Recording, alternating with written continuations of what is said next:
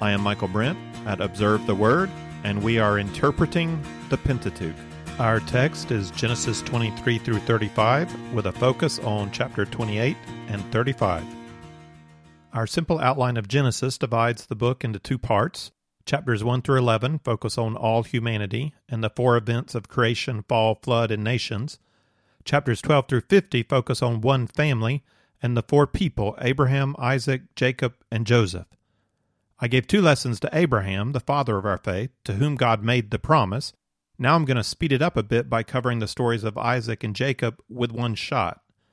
I'll use the narrative of Isaac to set up our covenant context, and then I'll focus on the narrative of Jacob, the story of a son of believing parents who struggles to come to terms with his faith heritage. We start with Isaac. According to the genealogy or generation structure of Genesis, the narrative of Isaac doesn't stand out on its own. Isaac's story is a bridge overlapping Abraham's story and Jacob's story. Remember that Moses gave us 10 genealogies in Genesis. My Bible uses the word generations. We started with the generations of heaven and earth in 2:4. Then we had the generations of Adam, and then the generations of Noah, the generations of Shem, Ham, and Japheth, then just the generations of Shem, all the way down to Terah. Some of these generation statements are lists of descendants with just a little bit of narrative commentary. Others, like the generations of Terah, introduce a story, and that story is not usually about the one named, but about one of the sons of the one named. The generations of Terah, for example, introduces not the story of Terah, but the story of his son Abraham. Following that pattern, we might expect to encounter somewhere the phrase, "These are the records of the generations of Abraham," which would then lead into the story of Isaac. That's not going to happen. We find the narrative of Isaac included at the end of Abraham's story and then at the beginning of Jacob's story. And that's Genesis chapter 24 through chapter 26.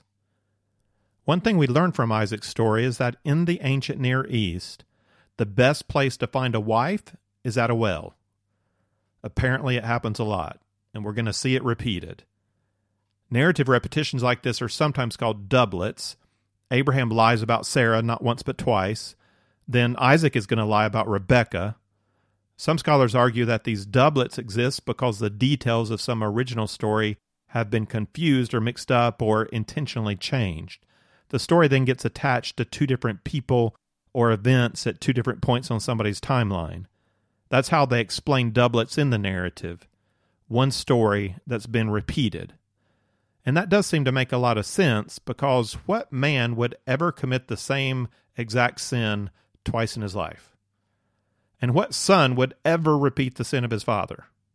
That's my problem with the scholarly skepticism about doublets. It is in fact quite believable that a man would mess up in the same way twice, and that a son would make the same mistakes as his father, even after he says, "I'm never going to be like my father," and then he goes and acts just like his father.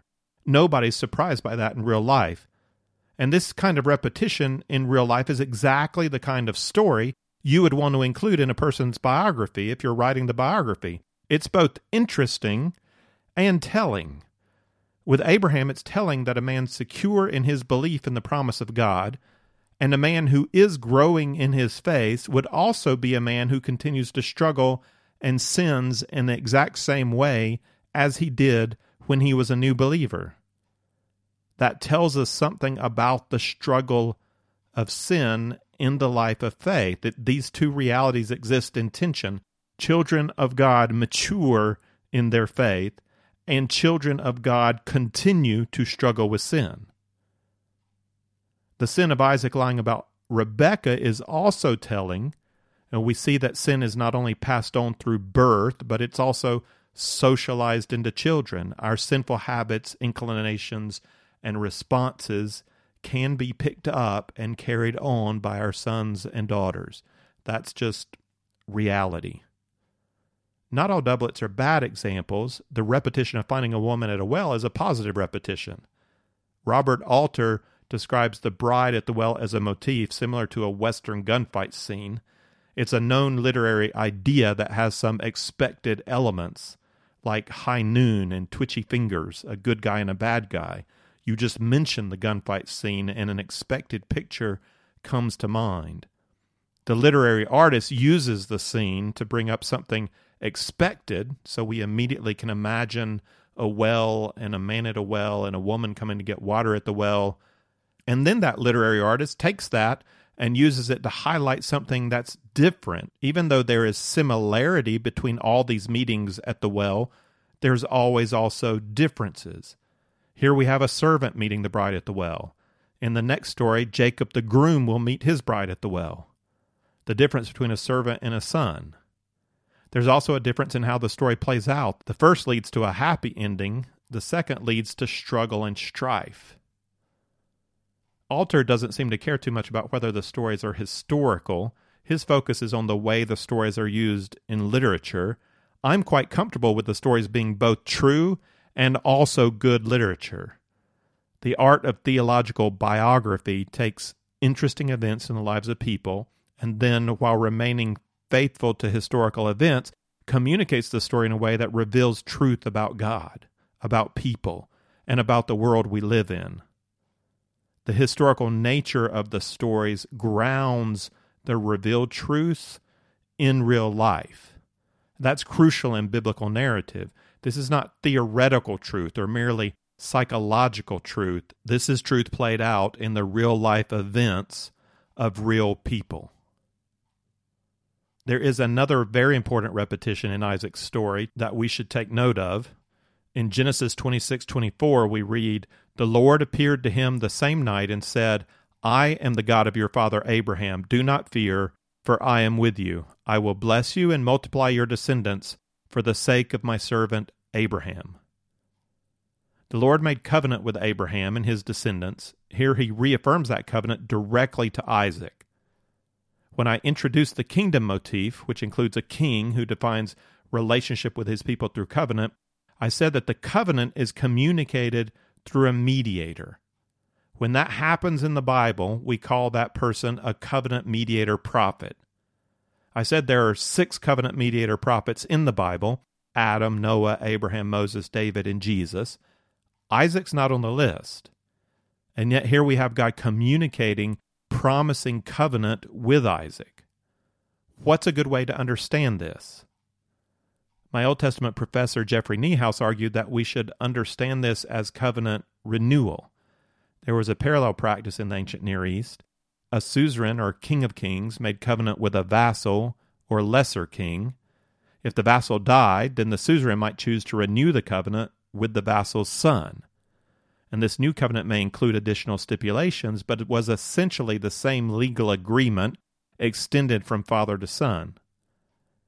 Let me read to you an example from the prologue of a 2nd millennium treaty between the Hittite suzerain Mursilis and his vassal Dupitesub of Amurru. "When my father became God and I seated myself on the throne of my father, your grandfather Azirus behaved towards me just as he had behaved towards my father. When your father died, in accordance with your father's word, I did not drop you. Since your father had mentioned to me your name with great praise, I sought after you. To be sure, you were sick and ailing, but although you were ailing, I, the son, put you in the place of your father and took your brothers and sisters and the Amurru land in oath for you. When I, the son, sought after you in accordance with your father's word and put you in your father's place, I took you in oath for the king of the Hatti land, and for my sons and grandsons. So honor the oath of loyalty to the king and the king's king, and I, the king, will be loyal towards you, Dubitesub. When you take a wife, and when you beget an heir, he shall be king in the Amurru land likewise. And just as I shall be loyal to you, even so shall I be loyal towards your son.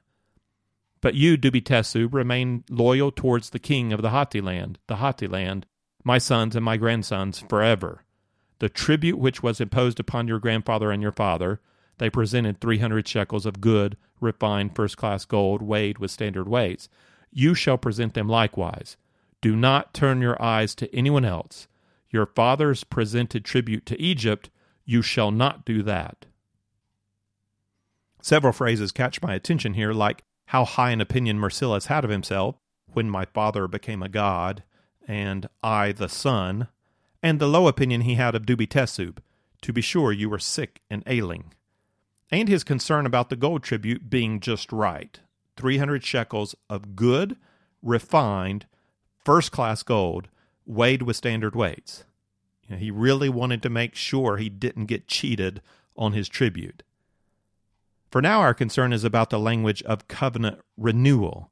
Marcellus said that he had made covenant with Dubi Teshub's father, and upon the death of his father, Marcellus now offers renewal of that covenant to Dubi Teshub, and also to his sons after him.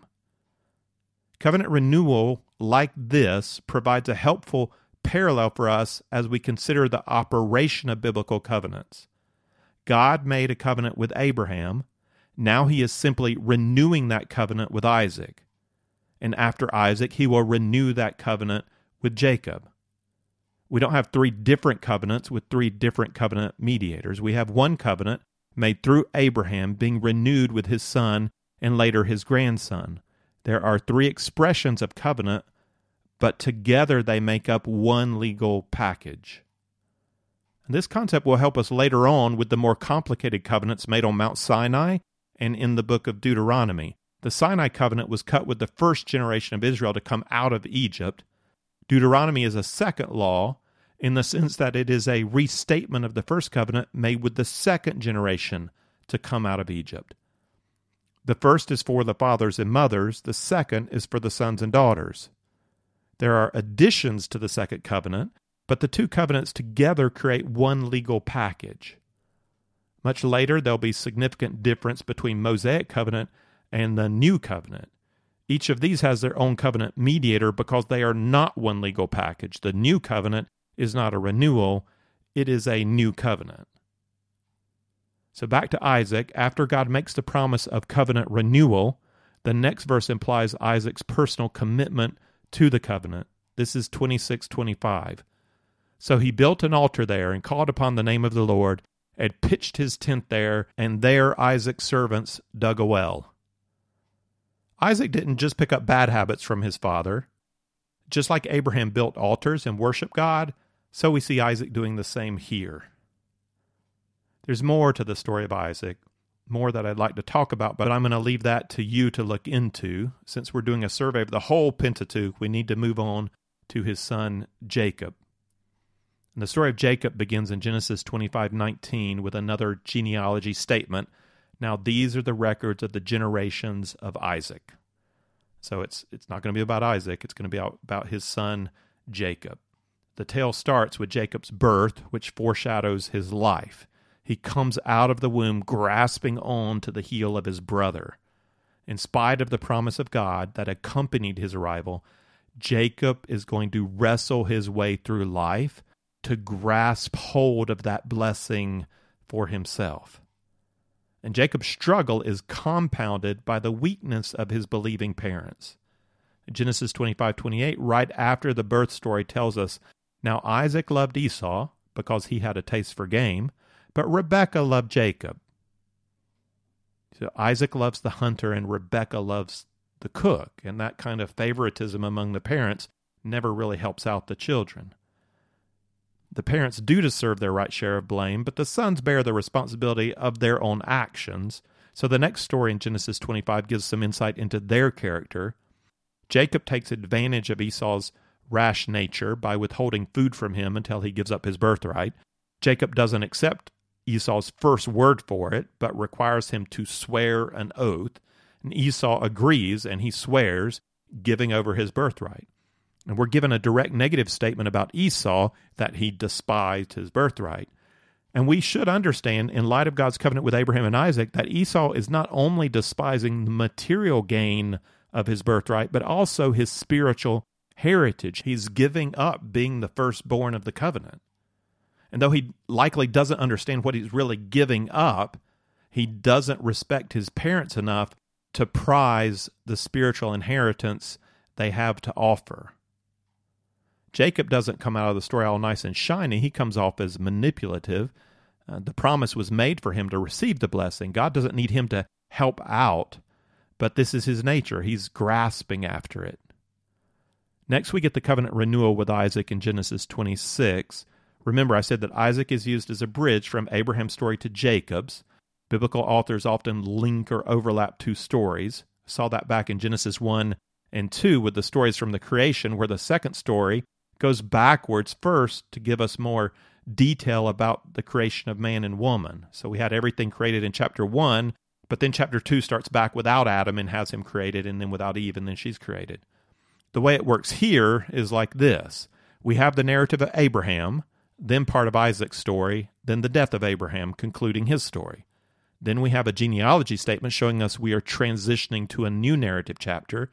This one starts with the birth of Jacob, gives us the rest of Isaac's story, and then continues with the narrative of Jacob.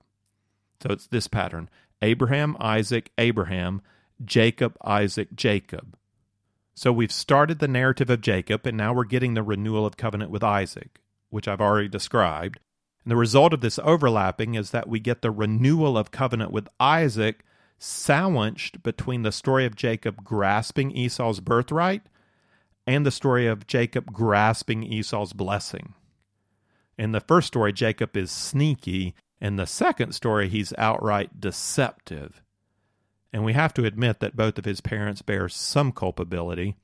Isaac allows his love for his firstborn Esau to overshadow his commitment to the word of the Lord that came at the twins' birth. He's determined to give Esau the blessing due a firstborn son. And it's important to Isaac, and we see that. He wants to set it up right, so he tells Esau to go get a fresh kill and then bring it back and make that kind of stew I like. We're going to have a feast, and then I'm going to bless you. He says in 27:4, "And prepare a savory dish for me such as I love, and bring it to me that I may eat, so that my soul may bless you before I die." This is serious to Isaac, both in the setup required and also in his words. He says, "So my soul may bless you." The blessing is to come from a deep spiritual place in Isaac, from his soul. We know the story well from here. Similar to how Sarah urges Abraham to help God out by getting Hagar pregnant, Rebekah urges Jacob to help God out by stealing the blessing God had already promised. Jacob's character comes off looking worse than Abraham as he dresses up like his brother to trick his old blind father. That is not cool, but it works, and Isaac pronounces this blessing over him. This is Genesis 27:29. "May peoples serve you, and nations bow down to you. Be master of your brothers, and may your mother's sons bow down to you. Cursed be those who curse you, and blessed be those who bless you." We hear in this blessing both the language God used at Jacob's birth and also the language of the covenant promise. Remember that Isaac thinks this is Esau he's blessing. He thinks he's passing on the covenant promise to his firstborn. When Isaac and Esau realize what's happened, Esau asks for blessing, but Isaac says in 27:37, "Behold, I've made him your master, and all his relatives I've given to him as servants. Now as for you, then what can I do, my son?" It seems that Isaac believes himself bound by the legal nature of the blessing proclaimed on Jacob. I wonder also if he experienced conviction from God because he knew the blessing was supposed to go to Jacob in the first place, so he decides to stick to it. Esau, not a man to be sensitive to the will of God, harbors a murderous grudge against Jacob. He's just going to wait for Isaac to die, and then he's going to kill Jacob. Knowing this, Rebekah comes up with a plan to send Jacob far away, telling Isaac that she wants him to go find a wife from among her relatives who live up north in Mesopotamia. The sending away happens in Genesis 28, and this is an important chapter for Isaac's story, so let's focus in on the text. And first, let me pause and say that this family really provides us with an interesting example of how faith works in sinful human beings. We've just seen the conflict in Isaac as he chooses to bless Esau with words that express confidence in the Abrahamic promise and yet go contrary to God's express choice of Jacob. Isaac seems to have repented of his insistence on Esau and is now recognizing the promise going forward through Jacob. And he says at the beginning of chapter 28 in verses 3-4, "May God Almighty bless you and make you fruitful and multiply you, that you may become a company of peoples.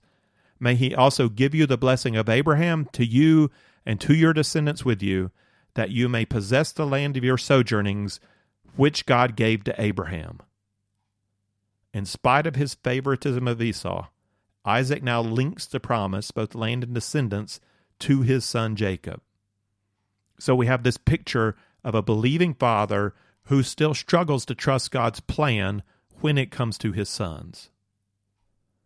We've also seen the struggle of the mother Rebekah. Her desire for Jacob to be blessed is not solely faith in the promise. She prefers Jacob. She wants to protect him, to mother him. Her desire for him to marry a believing wife sounds spiritual, but it's also motivated by her dislike of Esau's wives and her fear for Jacob. We see that this believing mother also has her own challenges in trusting God with her children. The brother Esau has not shown any interest in God or the promise. He wants material things. He wants blessing, but he doesn't show he wants God. He marries Canaanite women without concern for how this might affect his own worldview or the faith of his future children. Jacob himself has shown no commitment to God. He wants what God has promised, the birthright and blessing, but he doesn't trust God to provide these things for him. He feels like he must grasp it himself. We've not heard him say or seen him do anything that affirms faith in God. His will is not submitted to Yahweh as Lord of his life. The promise is not a touchstone for him to view life by as he presents himself in the service of his great king. And while his parents have faith that's imperfect, Jacob knows the right words without personally submitting to and trusting God on his own. His faith is not real. This is a messy family, not unlike maybe your own family, or unlike the families that fill our churches. Now, this family affirms the reality that God has no grandchildren. Being born into a believing family does not guarantee faith in the sons and daughters. They must come to that on their own. And the behavior of the believing parents does not always point children in the right direction. Isaac communicates words of faith to Jacob as he sets out, but it will be many, many years before Jacob yields to that faith himself. I see Jacob as the son who never quite lets go of the faith, but never quite yields either. I don't know if you have a son like that or if you know a son like that. He's the son who struggles, willing to go to church, never voicing rejection of God, willing to be prayed for, yet regularly getting into this life problem or that life problem, driven by his desires, driven by unwise decisions, sometimes staying on a good path for a while and then straying off again. He never quite gets dependence on God or true relationship with God. For some reason, he just can't be consistent with God. That's how I see Jacob. Having set off to find a wife in Haran, Jacob stops, lies down to sleep, and dreams of a ladder from heaven to earth on which angels ascend and descend. It's as though a way of direct communication has been opened up to heaven. And in the dream, God himself renews covenant with Jacob, saying in 28:13-14, I am the Lord, the God of your father Abraham, and the God of Isaac. The land on which you lie, I will give it to you and your descendants. Your descendants will also be like the dust of the earth, and you will spread out to the west and the east and to the north and to the south, and in you and in your descendants shall all the families of the earth be blessed. And notice how this promise includes the purpose statement given to Abraham. Not only will Jacob be greatly blessed, but in your descendants shall all the families of the earth be blessed. Jacob's acknowledgement of God comes out in verse 16 as he says, surely Yahweh is in this place. And in verse 19 we're told that he called the place Bethel, which means house of God. But we also get something very human from Jacob. Listen to this and ask yourself, what does that sound like? Does that sound like faith? This is 20-22. Then Jacob made a vow, saying, if God will be with me, and will keep me on this journey that I take, and will give me food to eat and garments to wear, and I return to my father's house in safety, then the Lord will be my God. This stone which I have set up as a pillar will be God's house, and of all that you give me, I will surely give 1/10 to you. Does that sound like faith? It sounds like a deal to me, a business arrangement. It's faith in the sense of acknowledging God's presence, but it doesn't sound like trust in the Word of God. Jacob is running from Esau afraid. He doesn't know how things are going to work out. This is the kind of faith that comes out when we're in trouble. God, if you help me out, I promise I will not miss a Sunday of church, and I'll put money in the plate every time. Just help me keep this job, or get out of this mess, or succeed in this endeavor. Bless me, and I'll be your guy. I made a lot about not judging Abraham too quickly when he questioned God in Genesis 15. So let's hold off on diagnosing Jacob's spiritual state until we see how the story goes. Jacob continues on, and he arrives in Haran, and he meets Rachel at a well and discovers his match in manipulation. Not Rachel, but her father Laban. Laban tricks Jacob into serving him for 14 years. And during this time, God keeps his promise to Jacob. Jacob has 12 sons, and he prospers materially, even as Laban continues to try to make profit off of Jacob. It's not clear how righteous Jacob is in the growth of his flocks, but he does give credit to God for the blessing. He even has another dream from God reminding him of his oath. This is in Genesis 31:13. I am the God of Bethel, where you anointed a pillar, where you made a vow to me. Now arise, leave this land, and return to the land of your birth. In response, Jacob gathers his wives and children and flocks and sneaks out. Laban gives chase, but in the end, they separate with no conflict. Free of Laban, Jacob now begins to fear how Esau will receive him. He sends ahead hundreds of goats and sheep and cows and donkeys as a gift. He's coming from the north. He's on the east side of the Jordan River, about halfway between the Sea of Galilee and the Dead Sea. The town of Shechem is to the west across the Jordan River, and in front of him, on the east side of the Jordan, is the river Yabok. And Jacob sends all of his livestock and servants and even family across the Yabok. Left alone, we have one of the strangest meetings between man and God in the Bible, and oddly, perhaps one of the most normal meetings between man and God. Genesis 32:24 tells us, Then Jacob was left alone, and a man wrestled with him until daybreak. Why did God appear as a man, and why wrestle with Jacob? I think God was treating Jacob as Jacob was treating God. Jacob has not shown himself prepared to submit to the lordship of God. He does not give himself into relationship with God. He makes deals with God, treating him as he would treat another man, albeit a very powerful man. Jacob wrestles with God to get blessing from God while maintaining control of his own life. Consider verses 25 to 29. When he saw that he'd not prevailed against him, he touched the socket of his thigh. So the socket of Jacob's thigh was dislocated while he wrestled with him. Then he said, Let me go, for the dawn is breaking. But he said, I will not let you go unless you bless me.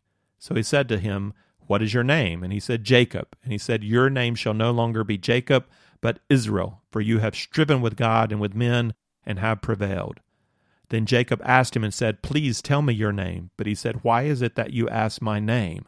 And he blessed him there. God doesn't desire to overwhelm Jacob and force him into slavery. God desires for Jacob to yield his will and enter into relationship. Dislocating his thigh, God employs suffering to motivate Jacob to yield in faith. True to form, Jacob refuses. He will have the blessing from God, but he will have it on his own terms, by striving with God. God gives him a new name to match that attitude, Israel, the one who strives with God. And God does bless Jacob there, but I'm conflicted at how to take this. I think God invites us to wrestle with him, to wrestle with our doubts and bitterness and sense of unfairness. This is not the faith that God desires for us. It is not a willful yielding to God as the righteous and true king over our lives, but at least it's engagement. Jacob's not turned from God or denied God or even assumed everything's okay between he and God. By wrestling, Jacob at least honestly acknowledges the reality of God in his life, even if he's not ready yet himself to yield in that relationship. He could not bring himself to simply trust and obey or to listen and love, as Moses puts it in Deuteronomy. I see this wrestling with God as symbolic of Jacob's struggle through life to embrace the faith of his parents and grandparents. He wants the blessing they have, but he doesn't want to walk with God like they do. After that night of wrestling with God, Jacob sets out to meet Esau, and everything turns out fine. They hug, they weep, they agree to be friends, and then Esau returns to Seir, which is south of the Dead Sea, far enough not to be in conflict with Jacob settling in Canaan. Jacob then crosses the Jordan River and buys a piece of land next to the city Shechem. And this puts Jacob in the middle of the Promised Land, which seems like a good thing, but it's not. What is the one promise Jacob had made to God? If you protect me and bless me, then this stone which I have set up as a pillar will be God's house, and of all that you give me I will surely give 1/10 to you. Where was that stone? To what place had Jacob promised to return and build a temple to the Lord? Well, not Shechem, Bethel. He promised to return to Bethel. This is what so often happens to those faith promises made when we humans are under duress. Whatever you want from me, God, just save me from this mess I've created, and I'll do anything you want me to do. God went along with it even though he knew what the result would be. Safe from Esau, Jacob reevaluates the plan and rationalizes out that the piece of land by Shechem is just too good a deal to pass up. Certainly God would not begrudge him that. As a result, Jacob's family suffers terribly. A prince of Shechem rapes Jacob's daughter Dinah, and in revenge, Jacob's second and third sons, Simeon and Levi, deceive the men of Shechem. The prince says he wants to marry Dinah now, and Simeon and Levi say, okay, as long as you're circumcised. But after the ceremony of circumcision, when the men are decapacitated, Simeon and Levi murder them. It's an awful abuse of the covenant ritual. Something like requiring somebody to be baptized and then drowning them while they're under the water. Dinah's tragedy is now magnified with Jacob's whole family being despised by people in the land. Then God said to Jacob, arise and go to Bethel and live there and make an altar there to God, who appeared to you when you fled from your brother Esau. God is telling Jacob, go and do what you originally promised to do. Jacob's story is coming to an end. Other things will happen in his old age, but that belongs more to Joseph and his sons than to Jacob. This is the end of Jacob's story. Before moving to Bethel, he says this in Genesis 35, 2-3. So Jacob said to his household and to all who were with him, put away the foreign gods which are among you, and purify yourselves and change your garments. And let us arise and go up to Bethel, and I will make an altar there to God, who answered me in the day of my distress, and has been with me wherever I have gone. I think Jacob is done wrestling with God. He's done doing things his way. He's done making bargains. God says, arise and go, so Jacob arises and goes. At first he ordered the members of his household to clean out the gods among them. That's not such a strange order as it might seem. Every family moves through life collecting idols. Jacob doesn't blame God now for what happened at Shechem. I think he's owning that for himself. He's now able to say to God, he answered me in the day of my distress, and has been with me wherever I have gone. Like Isaac and like Abraham before him, Jacob is finally now ready to build an altar and worship his God. Once Jacob arrives in Bethel, God appears and speaks to him again. This is Genesis 35, 9-15. God said to him, your name is Jacob. You shall no longer be called Jacob, but Israel shall be your name. Thus he called him Israel. God also said to him, I am God Almighty. Be fruitful and multiply. A nation and a company of nations shall come from you, and kings shall come forth from you. The land which I gave to Abraham and Isaac, I will give it to you, and I will give the land to your descendants after you. Then God went up from him in the place where he had spoken with him. Jacob set up a pillar in the place where he had spoken with him, a pillar of stone, and he poured out a drink offering on it. He also poured oil on it. So Jacob named the place where God had spoken with him Bethel. This is the story of Jacob. It's a story we can relate to. In part, it is true of us. In part, it is true of people we love. It's the story of a long struggle with God. Of Jacob works to grab hold of what he wants in life. He's not content to wait for the Lord. He doesn't trust God. He doesn't want to walk in close relationship with God. He's fine operating like a junior business partner, with God blessing him and him paying back God a tithe. That's enough of a relationship for Jacob. And yet he can't shake the knowledge of God instilled by his family. His very wrestling with God proves his belief in God. He wants blessing. He doesn't want to yield until finally, after going his own way, continues to bring tragedy. And finally, tragedy on his children, he breaks. And now he's ready to put away the idols, to submit himself, and finally go where God leads. Even more than the story of Abraham, the story of Jacob raises the question, how can the promise of God be kept if it depends on the faithfulness of his people? It's the faithfulness of God that stands out in this story. He allows Jacob the freedom to enter the struggle of life, and he never gives up on Jacob. Through it all, God is with him. God's faithfulness is the anchor to the promise, not man's. And will that promise continue to hold? And with every generation, we have to hand the baton on. But what if they're not worthy of the promise? What if they don't want the promise? What happens then? We will continue with that question into the next story, the next generation, where the problem only intensifies.